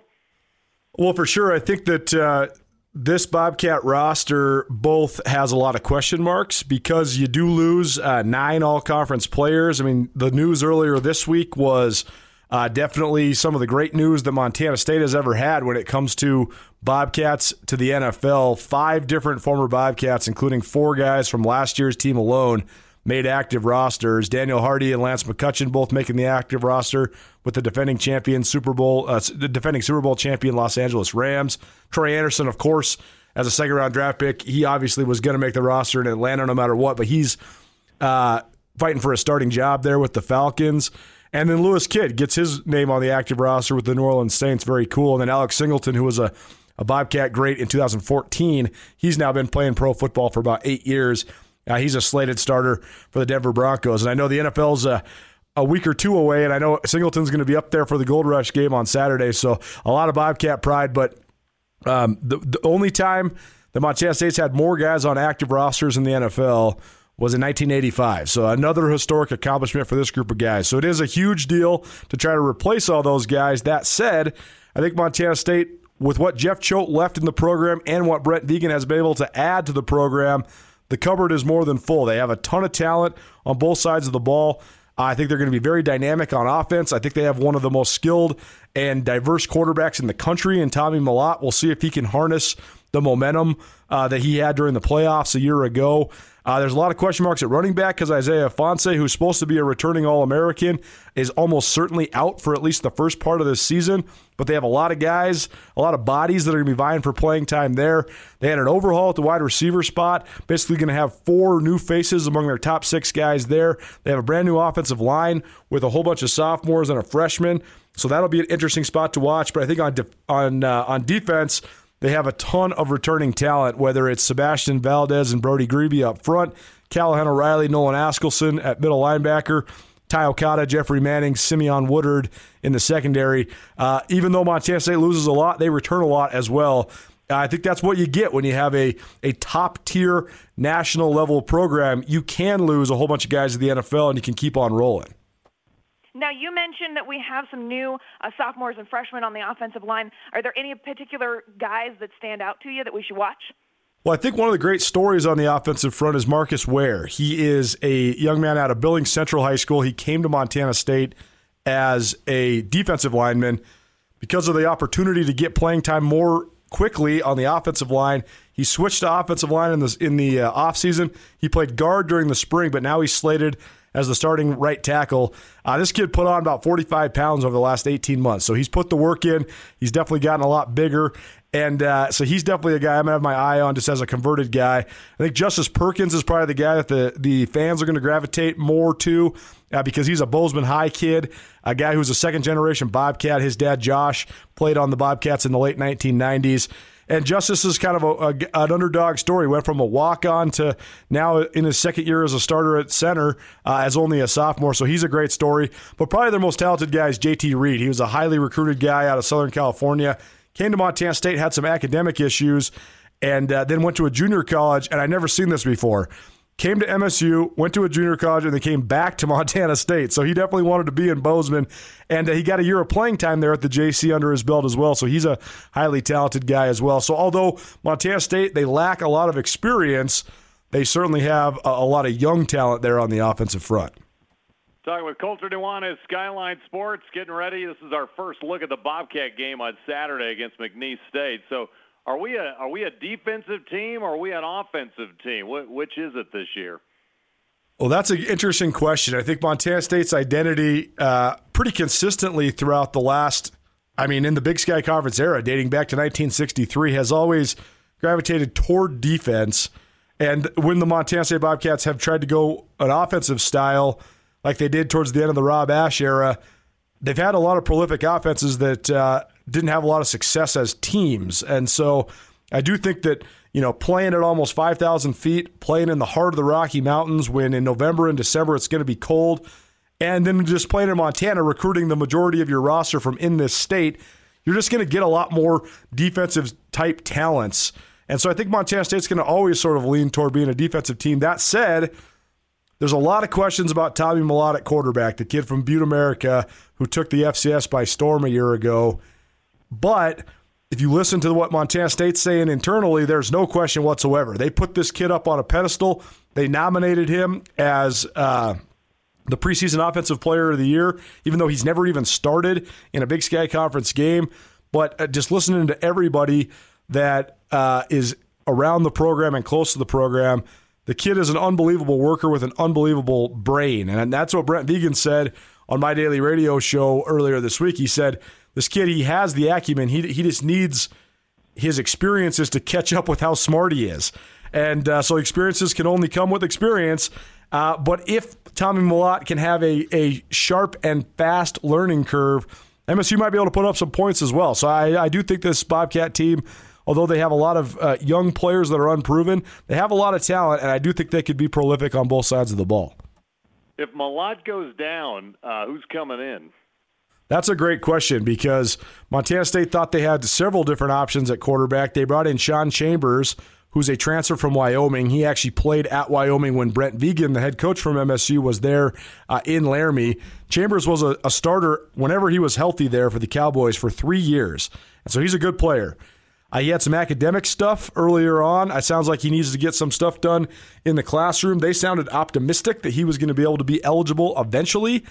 I don't know how soon he'll be eligible. So that's sort of a coin flip. I think Chambers will play at some point this year, but if he does, I think they'll get that part figured out. If not, though, the backup then was supposed to be Jordan Reed, who's a highly recruited kid out of Southern California. He's 6'6". He looks the part all day. He very much looks the mold of what Brent Vigen has had in his past, both at North Dakota State with guys like Carson Wentz and Easton Stick, and then at Wyoming with guys like Josh Allen. I'm not saying Jordan Reed's Josh Allen. Josh Allen's the best quarterback in the NFL, in my opinion. But Jordan Reed has a lot of natural skills like that. But Jordan Reed suffered a season-ending leg injury during fall camp, so he's out for the year. So it's probably going to then fall to Sean Austin, who's a kid out of Kuna, Idaho, who was a Idaho State champ coming out of high school, but a guy who hasn't gotten any reps since he's gotten to Montana State, mostly because he's just been buried there. He's only a redshirt freshman. So you're right. Mellott, his health is a paramount concern for Montana State because if he can stay healthy, good thing.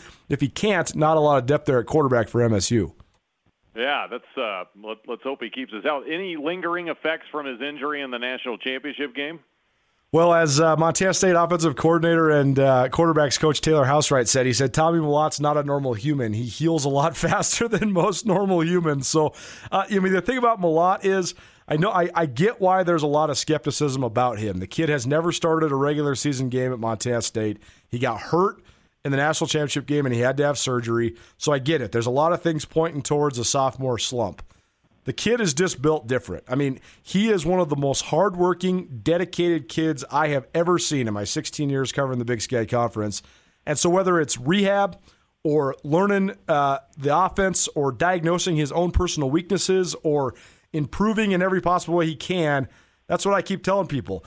I don't know how good Tommy Mallott's going to be this year, but I do know Tommy Mallott's going to be as good as he can be with this last 9 months to grow, because he's definitely, absolutely put in the work to have a great sophomore year.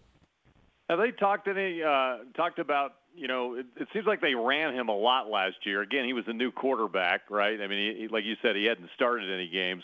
So I felt like they were running him a lot. And for long term, I feel like we need a quarterback that can throw. It's great if he can run and he needs to, but running first and throwing second for a quarterback's not the best option. Well, that's definitely true. They knew they didn't have that many carries on the tires last year, so to speak, because he hadn't played a lot. The other factor, though, is Isaiah Fonse played hurt for the last 5 weeks of the season. I mean, he wasn't healthy for the Grizz game towards the end of the year, and he was not healthy in the playoffs. I know he had 100 yards rushing against Sam Houston because he broke a big one to really pad his stats, but he was not healthy. And so by the time MSU got to the playoffs, and they're playing Tennessee Martin, and they're playing Sam Houston, and they're playing South Dakota State, their primary running back was out. So was Elijah Elliott, their primary backup running back, and so was Lane Sumner, their third-string guy. So they didn't really have anybody to give the ball to, so they kind of had to give it to Tommy Mallott. Now, I think they're going to try to spread it around. I think they realized how hard that was on Mallott. I think they realized how hard that was on Afonse. So I do think that Mallott, he'll still be a huge part of the run game for sure, especially with all the zone read stuff and read option stuff and run pass option stuff they're going to do. But I think they have a stable of running backs to sort of relieve that as well. Kagan Williams, who's a transfer from San Diego State, is a really talented guy. Elliott and Sumner, who I already mentioned, are both healthy. And then Garrett Kuhn, who's a former Wyoming Gatorade Player of the Year, he's coming off a redshirt year, and he made a lot of progress in this offseason. But then the kid to watch that maybe people listening to this don't know much about is Jared White. He was the leading rusher for the entire Dallas-Fort Worth area as a high school senior a year ago. He's from Frisco, Texas, and he is an unbelievably talented kid. I think as a rookie, he's going to play right out the gates. So I do think that Montana State, you're right, it's a good point, Dave. I think they're going to spread the carries around and try to keep the wear and tear down on Tommy Mallott. All right, season prediction. What do you think the Cats are going to go this year? Well, it's like I always do this. I always predict for Skyline Sports, we cover the Big Sky Conference, but we also cover a high priority on Montana State first and Montana as well. And I always score out every single game across the composite schedule for every team in the Big Sky Conference. And the only game I don't score out, pencil to paper, is the last game of the regular season between the Cats and the Grizz. So I can tell you, I think Montana State will have either 7 or 8 wins going into the final week of the season. That means then the Grizzly game would be basically to get to 9-2 and almost certainly have a playoff seed if they have the 8 wins already, or if they have the 7 wins, it'll probably be to get into the playoffs. So I think Montana State has an inside track as a playoff team again. I picked them to finish second in the league this year, so I do think they have some really good optimism around the program. But this team, here we are. They've made the playoffs 3 years in a row. They made the playoffs 11 out of the last 19 times. So they are a perennial playoff contender. They are absolutely worthy of their preseason top 5 ranking on the national landscape. So I'll say this. I think going into the Cat Grizz game, the last week of the regular season, I'm going to say Montana State's 8-2, and that game on both sides is going to be for a bye in the first round of the playoffs and a top seed in the FCS playoff bracket. So I'm going to put you on the spot here in the last question. Going into the season, who's ahead right now, Grizz or Cats? Well, I picked Montana to win the league because Montana has a whole bunch more returning starters. I think the Grizz defense is going to be as nasty as any defense in the country. But more than anything, and this is one nuance that fans sometimes get lost on, is in the Big Sky Conference, it's an unbalanced schedule. So you don't play every team in the league. And so it's all about who you play and who you don't play. So I picked the Grizz ahead of the Cats in the preseason poll because the Grizz have a more favorable schedule. Now, that said, I think the Grizz season is going to be defined the last 2 weeks of October. They play at Sac State on October 22nd, and then they play at Weber State on October 29th. If the Grizz split those, they're in good shape to be sort of an inside track for the conference title. If they sweep those, they're in the driver's seat. If they get swept in those 2 games, now they're going to be fighting a little bit to get back into that Big Sky title race. But that said, I know that people around the state and people around the conference are high on the Grizz. There's a reason why they were picked by both the media and the coaches to win the league. That said, I think that it's a coin flip between these 2 teams.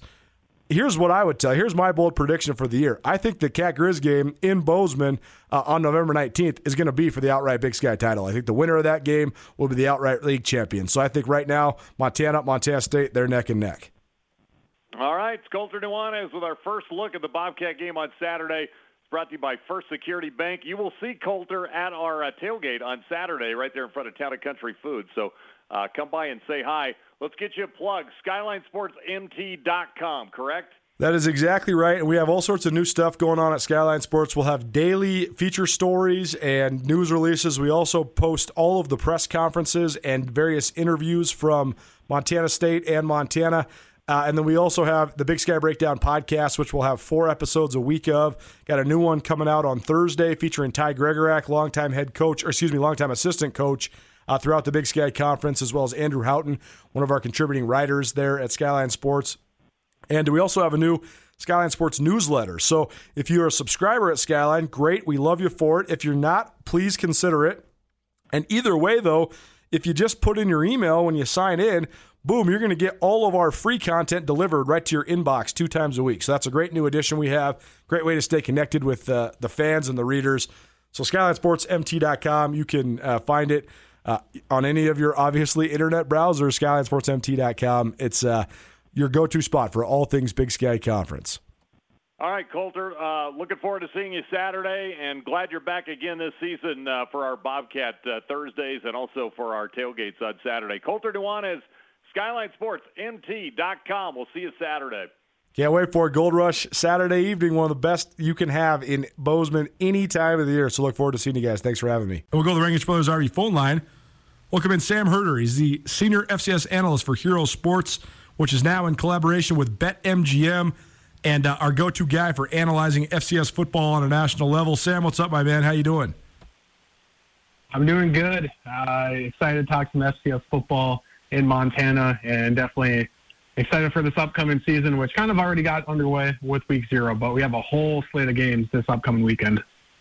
Yeah, tough Big Sky Conference debut. Idaho State, which I must admit I thought was going to be pretty competitive against UNLV, and they did get to 21 points, but they were down sizably. I think 42 or even 49 to nothing, or 49-7 maybe. It was a blowout at halftime, and UNLV cruises past Idaho State. So tough debut for the Bengals, tough debut for Charlie Ragle as the head coach there. So that was your Week 0 game. But Sam, before we get back to the Big Sky Conference, I want to ask you, you know this stuff better than anybody. What are some of your favorite storylines, just off the top of your head, for just FCS football this year? What are some of the stuff that you have watching, that you're going to be watching and that you're going to be analyzing here this season and that you're excited to follow along with? Yeah, a few different things, starting with kind of the big picture national title landscape, and is it going to be what a lot of us expect it to be with some recent FCS to FBS departures? Is it going to be North Dakota State versus South Dakota State versus Montana State? Is it going to be these 4 teams at the top of the FCS, mostly every year? And you look at a majority of top 25 polls or ballots, and it's those 4 teams in whatever order in a lot of people's top 4. And so I think that's just one kind of top storyline is it North Dakota State versus everyone else, and how many contenders are there actually in the FCS? And so that's kind of like the overarching storyline over top of the FCS. But I think the CAA and the SoCon are both very interesting. The CAA without James Madison, How many, is that a 3-bid league? Is that a 2-bid league? Can the SoCon catch the CAA as far as being that number 3 conference in the FCS? And so those are 2 fascinating conference races, in my opinion. And then the third one, honestly, I think is Jackson State. I think they have a really good chance to go undefeated this year, go 11-0. But with the strength of schedule, that's probably going to be in the 90s.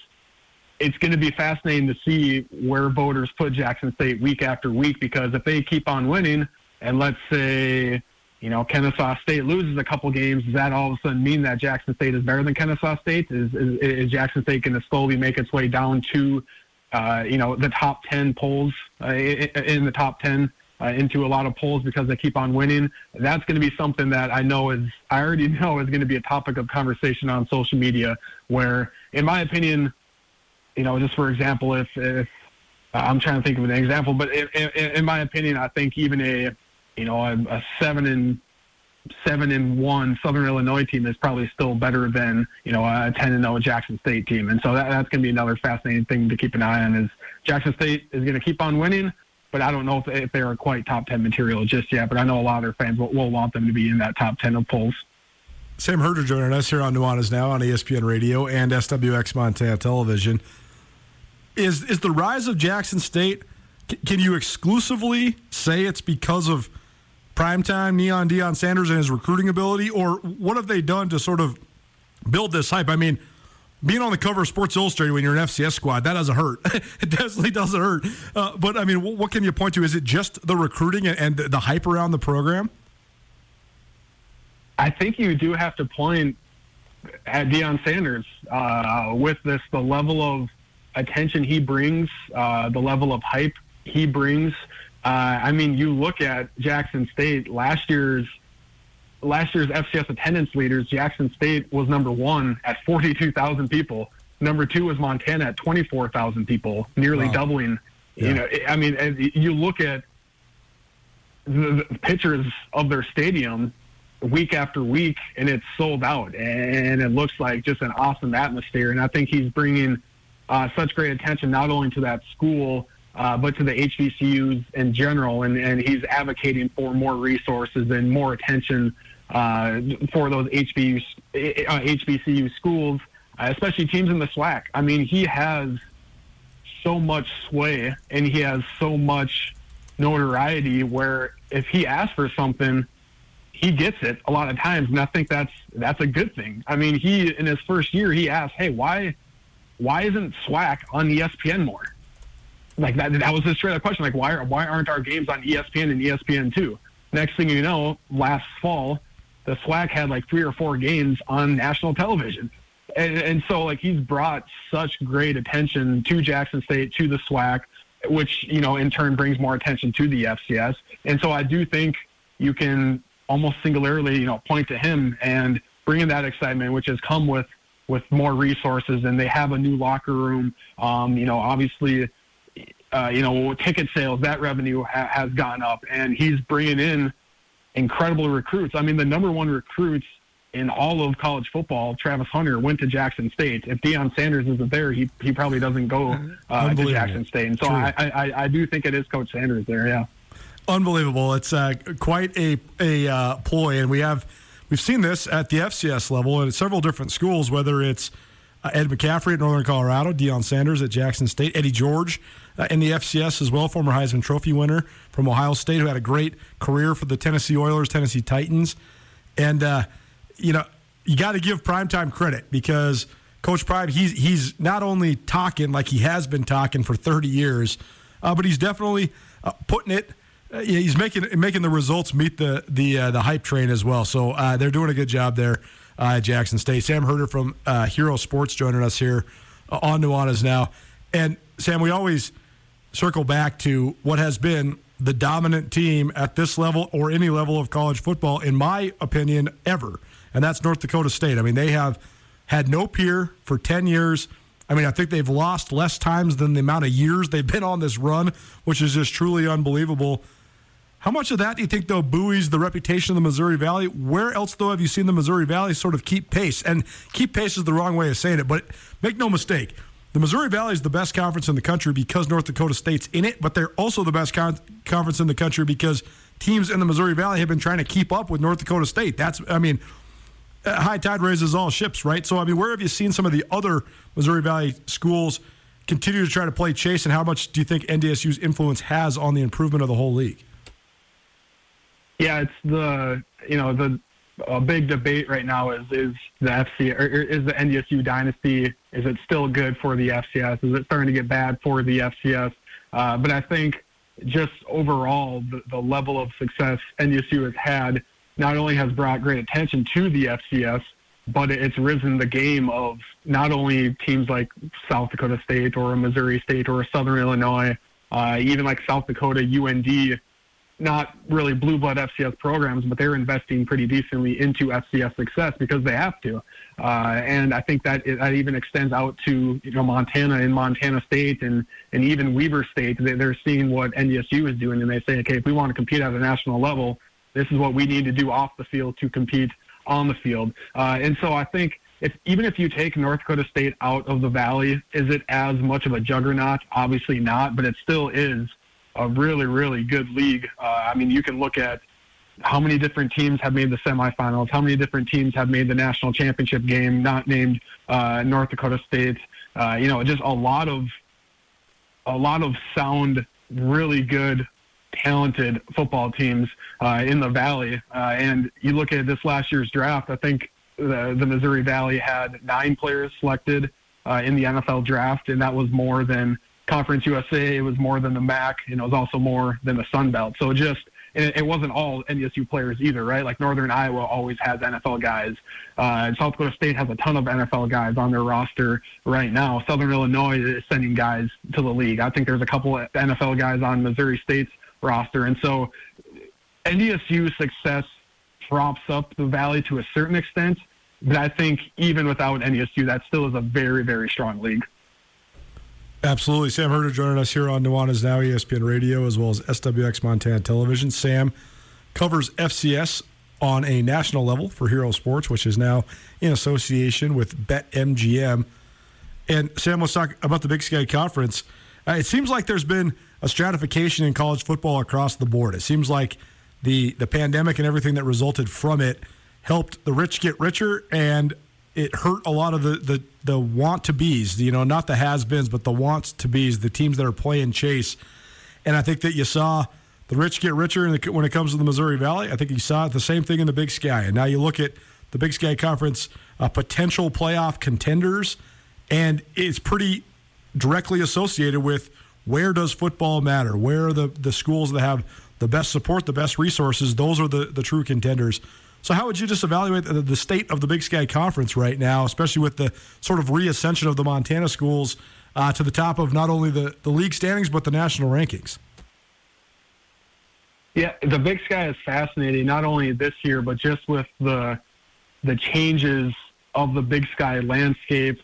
Not only, and we could go down a rabbit hole of all this, Weber State was kind of at the top for a bit while Montana State to Montana were down, and then that's kind of flip-flopped a little bit. You can kind of go back several years and kind of see who has risen, who has fallen. Now Sac State has risen up compared to, like, Northern Arizona was pretty good for a number of years there. Case Cookis, I think they made the playoffs in like 2017 and 2018, and now they've kind of fallen back down while teams like Sac State have risen up. But I also think just the style of play has changed quite a bit in the Big Sky, where it is stronger defenses. Still a lot of good receivers and quarterbacks, but there are a lot of question marks at the quarterback position in the Big Sky this year compared to the running back position in the Big Sky, and that's a loaded position right there in the conference. But I think overall, when you look at the now 12 teams in the Big Sky, it does seem like there are. And it's not going to go chalk like this, and so we'll see if this comes back to bite me. But it does seem like it's easy to break this into tiers, where you have Montana State, Montana, Sac State in that top tier, all teams that will contend for the title, all teams that will probably be playoff seeds. And then you have a second tier, I think, of Weber State, UC Davis, Eastern Washington, 3 teams good enough to make the playoffs, but there's probably only going to be room for 2 teams, 2 of those 3 teams making the playoffs.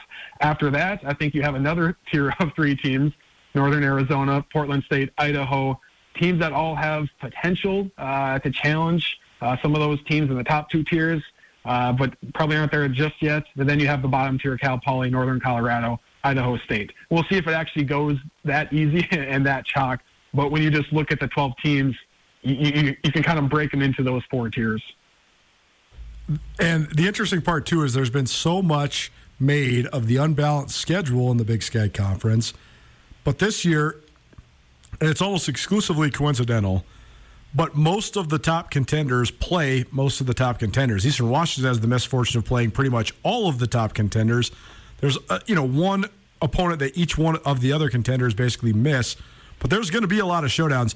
Last year, when Sac State ran the table, they had the great win in Missoula. That's something you can't take away from them. But there was a lot of haters out there saying, well, they went 8-0 because they had this schedule and yada, yada, yada. This year, though, Sac's going to have to prove it if they want to make another run at the title. Montana State, Montana, Weber State, they're all going to have to prove it. They all play each other, and I think that's going to make for quite a Big Sky Conference schedule. But, Sam, I think that, and we'll get you out of here on this, I think that the Big Sky Conference title race, and obviously November, big games in November, always, that's where champions are determined. But I think that the last 2 weekends of October are going to be the pivotal weekends in the Big Sky Conference. On October 22nd, Montana goes to Sacramento State, and Montana State hosts Weber State. And then the following weekend, all of those teams are going to be coming off of either wins or losses, so a lot of chances for momentum or rebounds or whatever it might be. And Montana goes on the road to play down at Weber State while the Cats have a bye. So I think that's going to be a place where we definitely see some swings in the momentum of the conference title race. I mean, what do you think of just sort of the pivotal nature of the end of October there for the Montana schools, Weber State, Sac State, 4 of, in my estimation, the top contenders in the Big Sky? Yeah, that's going to be a huge couple of weeks, and it comes at a decent time, too, because you don't necessarily want all of those huge matchups late, just because naturally, if 2 great teams are playing each other at the end of the regular season and one loses, maybe the playoff committee overreacts to that a little bit. Like when Montana State lost handedly to Montana last year and got dropped all the way down to the 8th seed, you're kind of thinking, oh, maybe the playoff committee is overreacting a little bit to that loss that the Bobcats suffered. But at the same time, I think that kind of, played itself well for Montana State. They actually got a pretty decent draw get in the 8th seed. But my point is, having those big games in October, I think is a lot better than having them in November. And that is a good point about all the top teams are basically playing each other. Sac State has had, I don't know if this narrative is especially true, that Sac State has, they've gone 15-1 in the last 2 fall seasons because they've had easy draws. And I actually looked this up about a week ago, and Sac State has beaten Montana twice, UC Davis twice, Eastern Washington, and Montana State. And so it's not like they've been beaten up on the bottom of the league to go 15-1. They've had some good wins. Yeah, in 2019, Sacramento State was the only team in the history of the league to play Montana State, and Eastern Washington. It was actually in the other order. Eastern Washington, Montana State, and Montana. But the only team in the history of the league to play those 3 squads in order and win all 3 games. I mean, what else can you do? If you go beat those 3 teams right in a row, I think you're proving something. Yeah, and I think you have to give, and I wrote this too in my preview, in that the Sac State has kind of been that feel-good story in the FCS, being an afterthought to now being, a top-tier team. But I think that feel-good story is done now. It's good and all that you've won the Big Sky a couple times, but if you keep on losing right away in the playoffs, eventually people are going to stop taking you seriously. But I do think Sac State can get over that hump. But yeah, this year's schedule is a lot tougher for Sac State than it was last year. And all of the top teams, like you said, Colter, they all play each other, and so there's going to be some great showdowns. I know a couple of them are going to be on national TV, and I think the Big Sky overall is just one of the more fun conferences when you have the different type of matchups, and you have. I think there are 6 teams in the top 25. There's probably going to be 6 or 7 teams battling for playoff spots, and so every week it seems like there's going to be one or two big matchups that's going to shift either the seeding discussion or just the overall playoff landscape. Sam Herder, the best around when it comes to covering FCS football on a national level. You can find all of his stuff at Hero Sports, now in association with BetMGM.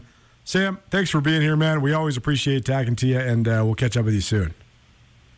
Sounds good. Thank you, as always, for having me on. There's a lot of things that make Montana great, from the mountains and lakes to some of the finest towns in the West. But what really makes this place special is you. Our communities are full of people who are working hard to build good lives and remarkable things.